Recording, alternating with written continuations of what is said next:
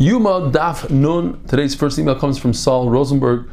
He says, Be'ezer Hashem, I'm going to have a bunch of siyum coming up.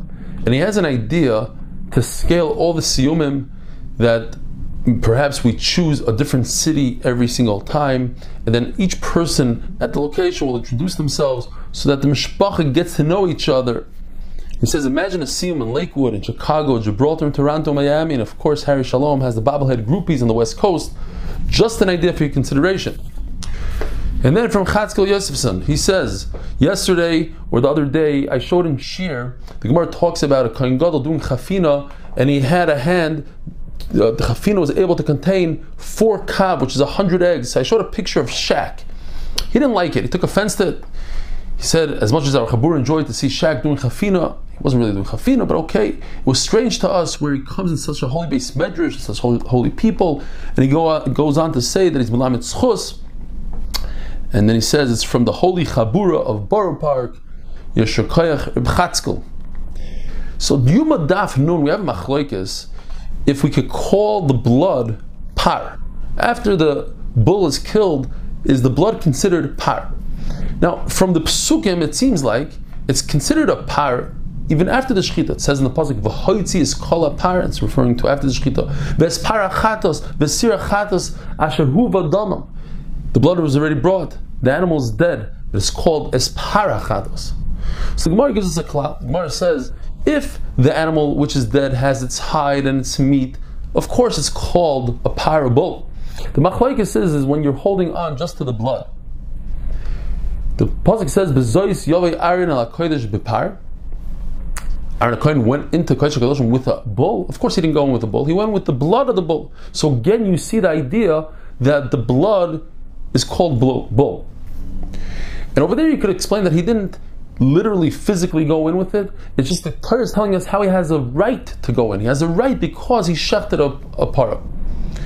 The Gemara had a suffix by Kohen Gadol that brought his bull and then he died. Can a second Kohen Gadol who steps in instead of him, could he continue on with that bull that was shechted for the first one using the blood? L'chayra, isn't this chatos shamesu ba'aleh? We're talking about a bull that's a chatos. And once a chatos, the owner dies, he can no longer perform the avodah. And the answer is because this is a bull for the whole tzibur, or according to Rava, this is a bull of shutfim. And this halacha doesn't apply. You continue to bring that chatos, the tzibur can't die. It says the Mishnah in Tmura that according to the Tanna Kama, there's a klal. Carbon tzibur pushes off Shabbos and Tumah, and a carbon of an individual, of a yachid, doesn't push off. So Rameir asked the question, I'll show you a few cases, 3 cases, that a carbon yachid pushes off. The par of Yom Kippur, you see, so he says par Yom Kippur is considered a yachid. Chavi the Kohen Gadol, carbon Pesach pushes off Shabbos and Tumah. And you could be medayik l'chayr that according to the Tanna Kama, who argues, will say, no, that they're all considered a carbon tzibur. But if you do that diuk, then you have to say the same diuk in the continuation. Rabbi Yaakov asked a question on the klal. You're telling me that all carbon tziburs push off Shabbos and Tumah. It's not true. Par helam davar, which is a carbon tzibur, and tzibur avodah zara, and chagiga, which the Gemara will explain why it's considered a carbon tzibur. They're in the Torah. You can't argue with it. It's a carbon tzibur, and they don't push off Shabbos and Tumah. So Rameir Rabbi Yaakov, they gave their own klal that has no holes in it. Any carbon that has a specific time, like a carbon Pesach, you have to bring it on the 14th. A carbon that goes on Yom Kippur pushes off Shabbos and Tumah. And if it doesn't have Zman Kavua, you can bring it any day of the week. Then even if it's a communal carbon, a carbon tzibur, doesn't push off Shabbos and Tumah. Rava holds that the par Kohen Gadol on Yom Kippur is not a carbon tzibur. The question is that Rabbi Lazar and Rabbi Shimon say that par Yom Kippur that was lost, and you brought a second one to replace the first one, and then you find the first one, you're actually starved, you let it graze, and when it befalls a moment, you sell it, and the money goes to a nadava. In other words, the ketzam is be'ach for extra carbon oilas when there's a low time in this be'ach. Why? Because they say shein chatas tzibur mesa. So you see, they call it a chatas tzibur. Why does Rava call it a chatas yachid?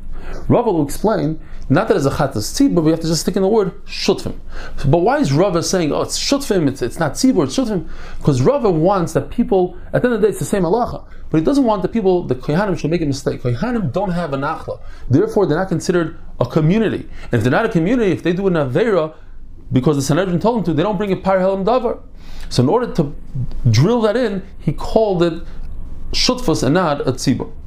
The Gemara has a suffix that according to Reb Meir, that the Par Yom HaKippur is a carbon yachid. If you consider it carbon yachid, it's like a carbon yachid for everything, and you can make a tmura. In other words, if you say another carbon is just like it, it's chal. Or maybe no, it gives a kapara to the kohanim, so it's a carbon tzibur. Now, of course, we go based on who the kapara is for, and over here, it's for his family and for the kohanim. Because Rebbe Yochanan says that if somebody helps his friend and brings a carbon for his friend, only the friend, the receiver, is able to make tmura. But the question here is, how do we view the kohanim? Do we view the kohanim as they have a full kapara and they're partners in the animal? Or perhaps no, they just float above the animal. In other words, the kapara and everything is for the kohen gadol.